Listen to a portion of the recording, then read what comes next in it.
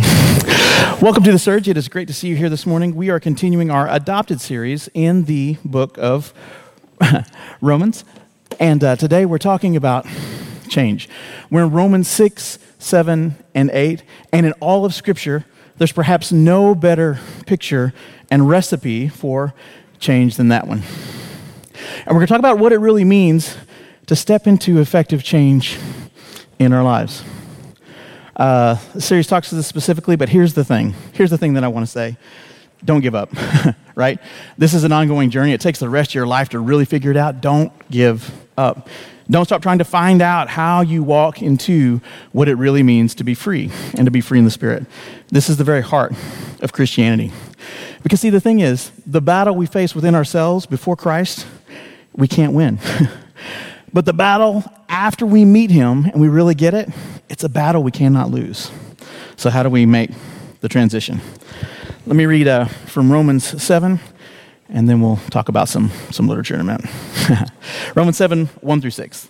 Or do you not know, brothers, for I'm speaking to those who know the law, that the law is binding on a person only as long as he lives. For a married woman is bound by law to her husband while he lives, but if her husband dies, she is released from the law of marriage. Accordingly, she will be called an adulteress if she lives with another man while her husband is alive. But if her husband dies, she is free from that law, and if she marries another man, she is not an adulteress. Likewise, my brothers, you also have died to the law through the body of Christ, so that you may belong to another, to Him who has been raised from the dead, in order that we may bear fruit for God. For while we were living in the flesh, our sinful passions, aroused by the law, were at work in our members to bear fruit for death.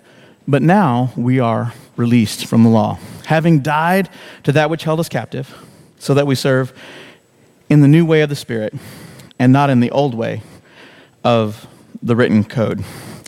It's an interesting thing. It's talking about two different lives. And actually, if my lovely assistant would go ahead and come out here. Igor, come on. Isn't that her name is not? Her name is Evangeline. Yeah, all right. Not Igor, Evangeline. Got it. Okay. So here, go ahead and don your gloves. Safety first. All right, safety goggles. There you go. All right. So, I was reading an interesting book this week by Robert Louis Stevenson, The Amazing Case of Dr. Jekyll and Mr. Hyde. And one of the things that Dr. Jekyll was captured by was the idea that... Got your safety goggles? Okay. Good. All right. Well done. All right. Was Dr. Jekyll was captured by this idea. He said that he was essentially two people, that there was two of them, and that they were at war. There was a good side of him and a bad side of him. Yes, this is the good side. And he had the idea that if he could somehow separate the two, that he would be a better person. That he felt like as a good person, as a moral agent, he was being held back by his darker angels, and he had the idea that if he could scientifically find the answer and separate the two, then he could get rid of the bad side that was holding him back, and that he could truly be a good person. He called himself an incongruous compound, right? It was really interesting. And he believed that the problem was the struggle. The problem was the struggle, that the source of all things bad was the struggle. If he could create a potion to separate out the bad, then he could neutralize the bad, he could minimize the bad, and the good would be free to do good things. So let's go ahead and start with our potion here. So go ahead and add some of that, if you would. Yeah, right in here. So he actually worked on this. That's enough. That's enough. He worked on this for years. Just a little dash of this one, if you would. Created a potion, separate the thing, and this is the story of Dr. Jekyll and Mr. Hyde. It's actually really a short book. It's about 80 pages long. Take you about an hour to read it. All right, that's a little bit more. Okay, that's too much. I'm just kidding. Oh. That was predictable. All right, here you go. Go ahead and give me the cap. Can somebody get me a napkin or two? All right, that's okay. You're a fine little girl. All right. And actually, Edward Hyde was the first one. Whenever you made the potion, he separated out. Thank you. Go ahead and just a little bit. He created the potion to separate himself out. It didn't go as planned. What happened was he separated himself out to Jekyll and Hyde. That's enough, little girl. We're good. And here, add some of this in. And Edward Hyde was actually the first person to say that we don't actually do cocaine, we just like the way it smells. That was his line. So a little bit more. There you go. All right. And now a little bit of this one. But what happened was, instead of setting Jekyll free to be a good person, Hyde started getting the upper hand. Hyde started taking over, started doing horrible, awful things. All right. Now, I need you to get some uranium out of this one. Just a little bit of uranium. Out of this bag, just get a big piece. No, yeah, that's fine. Put it in there. The uranium, good. Excellent. Well, that's good, yeah. Is it supposed to smoke like that? Okay, good. All right. And he eventually, Hyde started getting worse and worse. And when people met Hyde,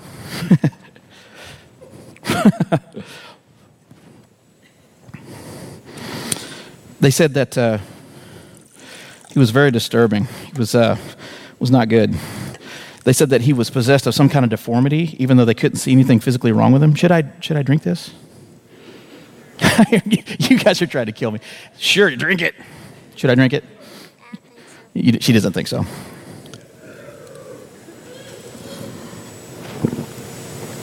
Oh, that's good. That's really good. Really? Yeah, well done. But Hyde started getting worse and worse, right? Created the potion, he started getting worse and worse, and eventually actually started stealing. He started taking advantage of people. He actually murdered somebody, literally beat somebody to death with a cane in the streets of London. And what was interesting was Hyde would go back to his house, would drink the potion and become Jekyll, and so he could get away with basically any crime with no accountability. And so he was possessed of these two things. And here's the thing. Edward Hyde was completely selfish. Every act, every thought centered completely on himself. Whenever people met him, their flesh would crawl and they couldn't figure out why. And Stevenson's conclusion was this, that Hyde was so much more evil than he thought he would be. Expecting him to be a little bit bad, he could deal with him, but Hyde very quickly took over the circus. All right, I'm gonna release my assistant here. Thank you very much. You're very sweet. Can we give Igor Evangeline a hand? Well done. Thank you. And eventually Hyde actually went to murder people. And Stevenson's conclusion is one that we see in ourselves. We have within ourselves a good and a bad, right? We're capable of amazing good. We're capable of amazing evil. And we see that with people, right? We could cure polio, but we also have a pirate in Las Vegas that's shooting folks, and that's bad. But we also see it within ourselves. But sometimes we don't really believe it. Like Jekyll, we don't really believe how bad Hyde is or how bad he can be. We don't really think we're all that bad. But Stevenson's conclusion was that Hyde was far more wicked than he thought he would be. And certain situations in our lives come to remind us of how bad we can be. They act as a potion, right? We come under stress, or we come under financial trouble. We're married to Bobby, right? Something happens, and we lose control. Hyde comes out.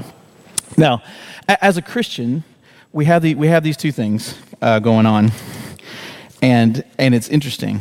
But in this passage, he talks about the law, and he talks about the law as if we're married to it. And this is a fascinating thing, and this is important. Don't dump the law, right? The law is good advice, right? What does the law say? It says love God. It says love your neighbors. It says don't murder people, right? It says don't covet. Honor your parents. This is good advice, right? This is a good way to live. If we can follow that list of to-dos, life will go better for us. It's important. Paul isn't saying, look, the law won't get you there, so dump the law. That's not what he's saying. Even in the metaphor, adultery is a thing, right? And it's important. It's part of the law. But we have to break free of the law to some extent without throwing the law away. Without turning our back completely on the law, we have to escape it in a way that is in itself, and get this, lawful. And that's what Jesus did. That's what the good news of the gospel does. Because Jesus died, he sets us free from the law in a way that is lawful. How he does it matters, right? He does it in a good way. And the metaphor is that even though the law is important, we must not be married to the law. And here's why. Whenever you're married, your spouse has a real gravity in the relationship, right? The power of the relationship of marriage, it reprograms us. It reprograms our self-image. If everybody else says, you are fat and ugly and stupid, but if your wife or your spouse or your husband says, no, you are beautiful. You have incredible value. I really love the way you do this and that. You're funny. I love all these things about you. It doesn't matter what everybody else says, right? They have more weight than everyone else. If your job mistreats you, if it lays you off, our tendency will be to feel worthless. But the words spoken to each other in marriage can mean more than the words of a bad boss. And the opposite is true as well. It's one of the most devastating things about an unhealthy marriage, about something that leads to divorce. Man, that wounding cuts deep, cuts really, really deep, because those words matter, and they matter deeply. Look, like Hyde, we underestimate how damaging an unhealthy situation can be. When Karen got back from tour and we were binge watching Stranger Things like many of you this week, and remember in the Sean Astin's character Bob, he's in the car talking to the little boy Will, and he's giving him advice. He's saying, listen, it's like I had a thing where there was this big, dark, terrifying thing, and you need to face it. You need to stand up to it and face it. And I'm literally, Karen, I literally start yelling at the TV and I'm throwing stuff. No, don't face the dark. Do not fight this on your own. You're not equipped to do good things. It's terrible advice to face this kind of thing on your own. Don't try to take on Hyde in your own power by yourself. It's a bad idea, right? It's a bad idea. So we underestimate Hyde. We underestimate how damaging he can be. We need God's help to get this done. The other thing we do with Hyde is we try to self-improve him, right? We try to self-improve him, but you can't talk to Hyde in this way. You can't reason with him. You can't argue him out of being evil and selfish. Listen, Hyde will kick Jekyll all the way across the schoolyard every time. Oprah is not going to fix Hyde, right? It's not the way to get it done. It's just going to aggravate Hyde if you preach to him and talk to him. So, like Jekyll, what do? We try to focus more on Jekyll, right? To try to fix things. We try to be more Jekyll. We try to focus on the good things. We try to be less selfish, and we try to get there on our own. But we can't get there. We just can't get there. In the story, a fascinating series of events. When Hyde actually murders somebody, Jekyll's like, okay, woo, that's enough, I'm done. And he decides to make some changes, like no more potion, done. No more potion, I'm not going to become Hyde anymore. But then he also says, I'm gonna focus on Jekyll. I'm gonna focus on this moral improvement. And he tries to get rid of Hyde, and for a couple of months it goes really well, right? There's no more Hyde. He's not actually beating people to death in the street anymore. That's good. And he tries to focus on all these things, and he's very generous, and he's very religious, and he does all this stuff. And after a couple of months, there's this fascinating scene. And if you're writing a paper, this is the scene you're focusing on. He's sitting on a park bench. He's looking at the people in the park. He's thinking about the last couple of months and how much he's improved his station in life. And he's looking around at all the good stuff that he's doing and all these people who just walking by, how lazy they are and how unseeing they are and how much better he is than they are, right? And he's kind of looking down on them a little bit. And right there on the bench, without a potion, he turns into Hyde. It's a turning point of the story, and things go drastically downhill from there. But do you see the connection? This is the problem with being married to the law. If you're married to the law, right, you get your sense of self from performance. You're trying to prove yourself to God, to yourself, to other people based on your performance. Look at my adherence to this moral code, right? It's driven by fear. Your fear that you're going to be punished, your fear that you're going to get caught, or your fear that things are not going to go well for you somehow, or you fear that you're going to lose favor with God or people. But it's driven by this motivation of other, and we do it because we're scared. You don't want to be Hyde, right? Like Jekyll, we don't want to be Hyde. We don't want to be caught or punished. We don't want our secrets published on CNN. But it's focused on self. This idea of the law and this approach is focused on self. Am I keeping the law? Am I good? Will God, be mad at me? It's all about me. Do I deserve to be punished? I have to do this. I have to do that. I have to do the third thing. But this is the terrible part of it. Even if you win the game, you lose. Even if you become more moral than the next guy, when you start comparing yourself to him, you kind of become a Pharisee, right? You kind of start looking down on people, and that in itself is bad. We can't just hide. We can't be married to the law. We can't self-improve him, right? He hates that section of Barnes & Noble. He'll lay down on the floor, he'll go limp like a toddler, or he'll dig his heels in, he'll do something else. And we can't divorce the law, right? We don't want to turn our back on goodness and morality, because that would put us in the place of breaking the law. That isn't what God wants for us. The only way out. This is the only way out. It's death. It's death. And in Jekyll and Hyde, that's Jekyll's conclusion as well. Ultimately, it's really dark. It's really disturbing. Jekyll kills himself to stop Hyde, because that was the only way he could get it done. Now, is that the Christian view of self? It's half the story. it's half a loaf. Hyde really is bad. We can't just fix it on our own. We can't get there on our own. But the other half is good. Because, see, we leave the marriage of law behind, but there's another side of the coin. There's another side of the story, and that's the good marriage. When we're able to set one marriage aside because the spouse is dead, that we're dead, we're free to marry another. Death releases the bond. And because of what Jesus did, he died for us, and we're joined with his death so that we can take that chapter of the past and close the door. We can set it behind, and we're free to start a new marriage with grace, with Christ. And it's a healthy marriage. It's a good marriage. It's a wonderful thing. So what does that look like? When marriage is hitting on all cylinders, it can be a real blessing. Karen and I have worked on this for years, and we've actually found the secret. I'm just going to give it to you for free. We've discovered the secret to a perfect marriage, and here it is. Are you ready? It's to let me buy little gadgets or technology whenever I want. That's it. That's the secret. You're welcome. When we figured that out, everything just came into focus, and she's rolling her eyes at me right now. No, but listen, we think that marriage, when we get married, and I was certainly guilty of this, we think that marriage is about me, weirdly, right? It's like, oh, this person makes me feel great. This is all about me. She's going to make my life easier. We're going to work together. I'm going to have a great house to live in. I'm going to have more money, and there's going to be more stuff, and I'm going to have companionship. and we look at marriage through the benefits to ourselves. A lot of us do that, right? But the reality is what marriage is designed to do, it's a master's class on being less selfish, right?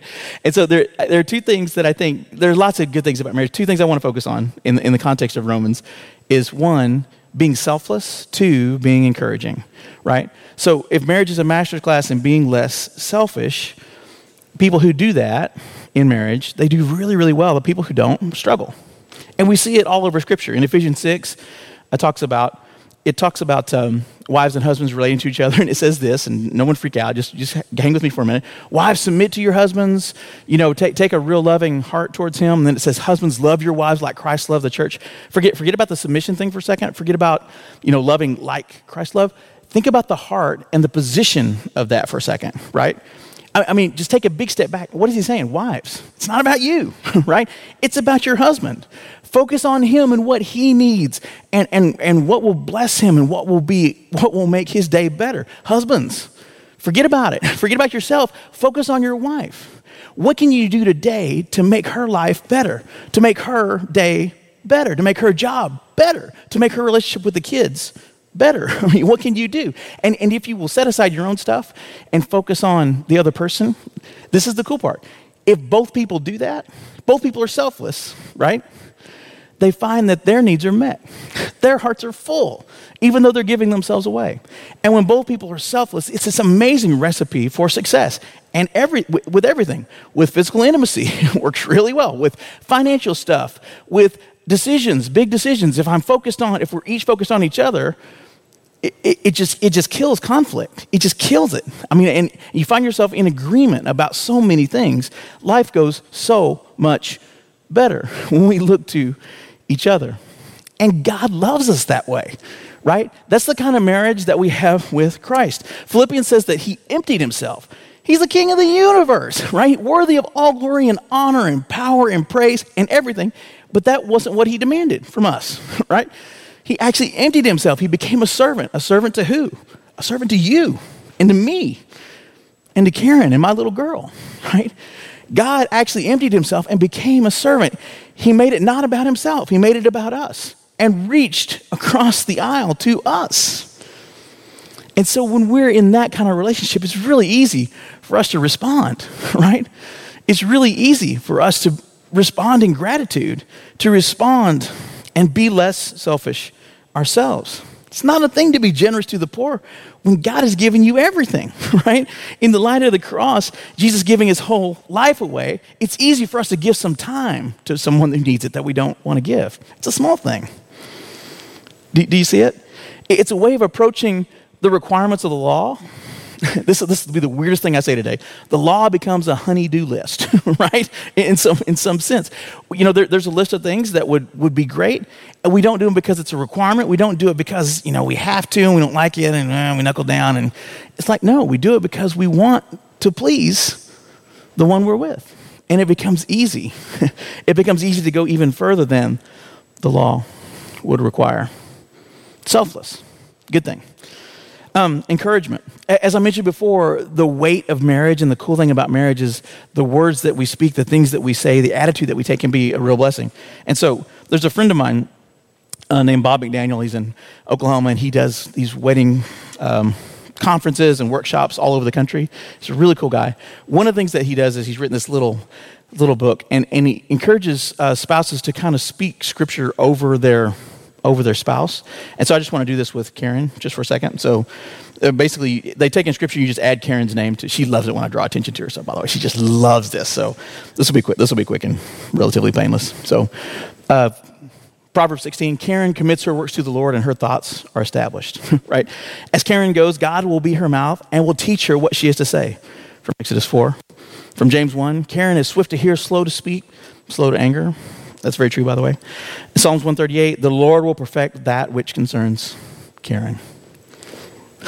The peace of God that surpasses all understanding guards Karen's heart and mind through Christ Jesus. I praise you that Karen is fearfully and wonderfully made. From Psalm 139. The Lord establishes the work of Karen's hands. Psalm 90.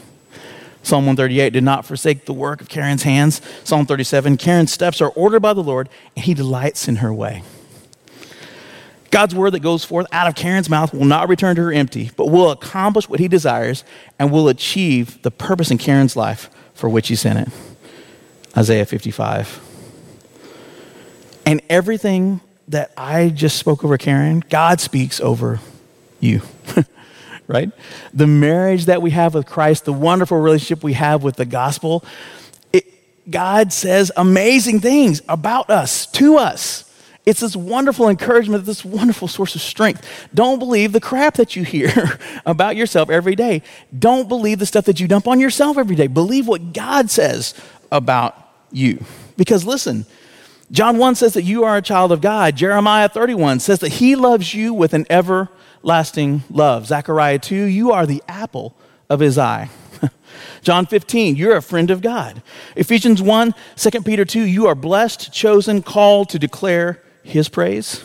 Psalm 139 says that you're not an accident, that you are fearfully and wonderfully made.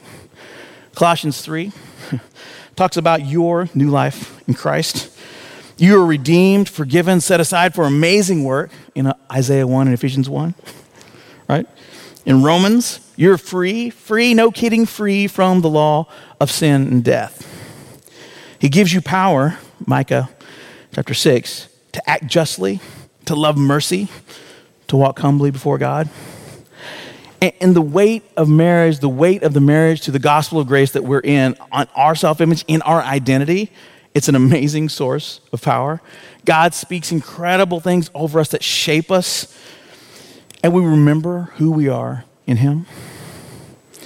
And listen, if you're considering being a Christian, you've been a Christian, you've stepped away, listen, it's a great day to plug in. God loves you. He is calling you. He is speaking wonderful things over you. Don't let this day pass before you say, yeah, I want to step back into that. That sounds really, really good to me. I've been doing this Jekyll and Hyde thing too long. I've been fighting Hyde on my own too long. The stupid potion. I'm done with the stupid potions. I need a different way, right?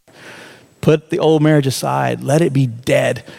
Hook up to the new marriage with God. And when we catch how much God loves us, the things that we do naturally out of love will be a blessing. Leaves the requirements of the law way behind. And what looks like extreme generosity, what looks like incredible sacrifice from the outside, it's just a natural, normal response to God's love in our hearts. Let's pray. Father,